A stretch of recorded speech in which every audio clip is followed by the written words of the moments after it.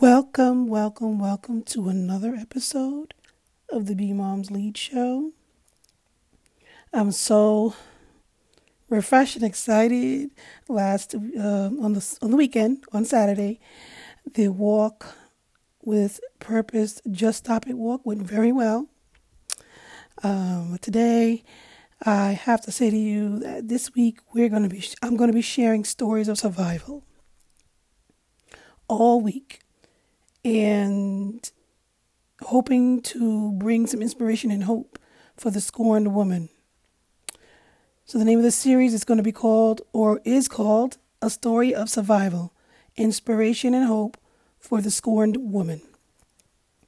Before I begin, I would like to bring to your attention that according to research, women attempt to leave an abusive relationship on average at least 7 times before actually succeeding and making a permanent decision to not return. Now, let me begin sharing the story of a woman named Roia Atmar. This story is published in The Guardian, the Australian special edition by Melissa Daly, and it's called The Most Dangerous Time. 5 women tell their stories of leaving an abusive relationship. Here's Roia's story. My family never knew about the abuse until I was in the hospital because my ex would portray me as the best thing on the planet that happened to him, that he loved and adored me, and we had a perfect family. So that's what everybody thought. And he never left me alone with anyone, so I couldn't talk to them. I was also quite outspoken as a child, so people thought if something was wrong, I would speak up. We were married for about 5 years. He was quite controlling from the moment we met. But the abuse really started after I had my first child, and it just escalated from there and got worse. I had no idea I had the option of leaving. I got married at 14 and came to Australia from Afghanistan about 3 days later, so I had no family or friends here. The only people I was allowed contact with was his family. I wasn't allowed to go to school and have a job. And the story he was feeding me and the children was he could do anything he wanted to us because he was the one working, the husband, and paying the bills, even though we were on Centrelink, and this is something that they have in Australia. I guess it's like a welfare system. I had no idea police would get involved and care, or anybody else would care. If I knew I had the option, I would have left a long time ago.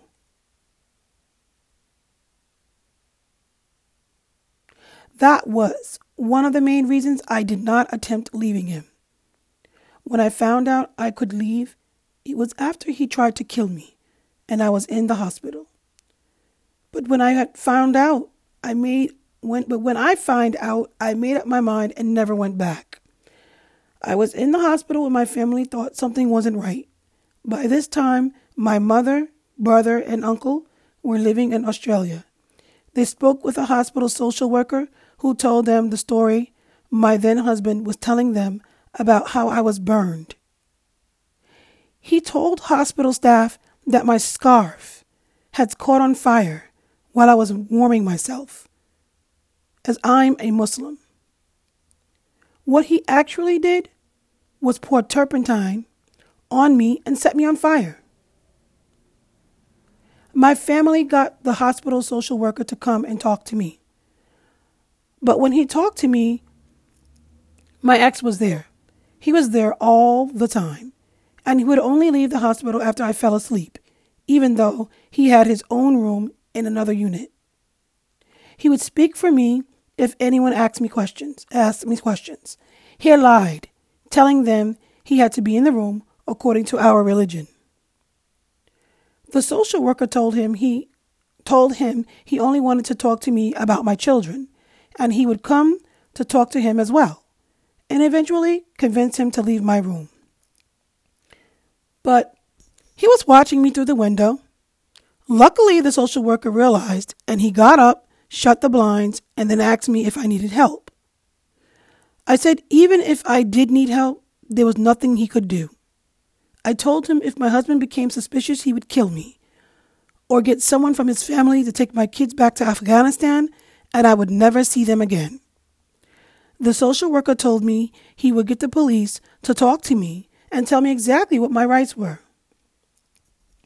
A police officer came and explained what a restraining order was and how police could help me go through the family courts and arrange for my mother to take care of the children while I was in the hospital. I didn't believe her. I didn't know there was such a thing as a family court to help people like me. Then my mom rang and said, "I have your kids."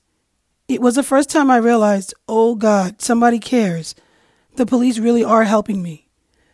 My mom told me to tell her exactly what happened, and when I told her, she didn't go to my ex to get his side of the story. She trusted what I said and told me how we were going to make a plan together and what she would do then and there to help me. It was then I decided I was not going back, ever. I gave my statement to police and we had an intervention order taken out against him. And he was sentenced to 12 years in prison, though he was eligible for parole after 5. For a while, my family and I did move to another state. But I realized I didn't want my daughters, especially, to think that we had done something wrong, that we were being forced to move. Western Australia was home to me. It had been since I was 14, so we came back. I have a restraining order still in place and a lot of security in my house. A lot of partner homicides happen when women try to leave, and it's not an easy decision to make.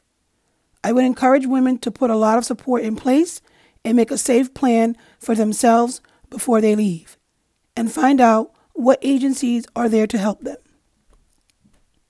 But I think the responsibility falls on the community as a whole, not just refuge staff or social workers or police. We must believe women. She knows the situation best.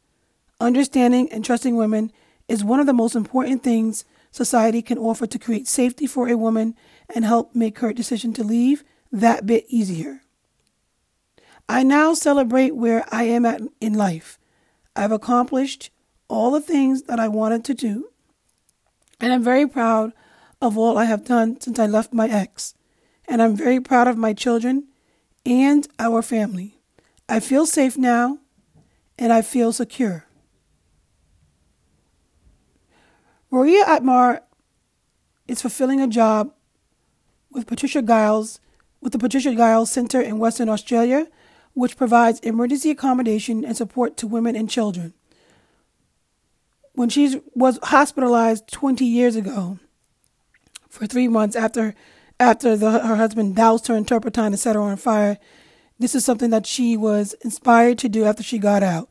She suffered horrific injuries, but when it was in the hospital, when she realized for the first time that she could leave her abuser, as I read in the story, and thanks to vigilance of the staff and support of her family, she was able to get out. She says she's received an excellent report from police and social workers and that it is possible to find happiness after abuse. Raising children while enduring domestic abuse or a toxic relationship has traumatic effects for children, and it causes psychological issues for you as well as them. Don't try to do this alone. Get some help. It's easier said than done. Trust me, I know firsthand. You can go to womenslaw.org and type in your state to view resources by state or county. You can also call the 24/7 hotline, 24 hours, 7 day a week hotline, National Domestic Abuse Hotline at 1-800-799-SAFE. Again, that's 1-800-799-SAFE or 1-800-799-7233. Or you can call the Hearing Impaired line, 1-800-787-3224. Again, that is 1-800-787-3224. Also, I want to bring attention to two nonprofit organizations that are providing support, actually three, that are providing support and advocating against domestic violence. One is in Newark, New Jersey, Suna Social Services. They have a Facebook page, and you can also call Suna Social Services, Inc. That's the correct name for them, at 862-234-9430. They are also on Instagram. Again, their number is 862-234-9430. There is another organization in New Jersey called Hijab, Inc. You can go to their page on Facebook, Hijab, Inc., and on Instagram, Hijab, Inc. Love. And the third organization I want to bring attention to is in Philadelphia, Pennsylvania, called My Sister's Haven. And they are on Facebook, My Sister's Haven, and on Instagram, My Sister's Haven Corp. And their phone number is 215-791-4508. Again, that is 215-791-4508. I hope that the story that I shared with you this morning was a story of inspiration and hope.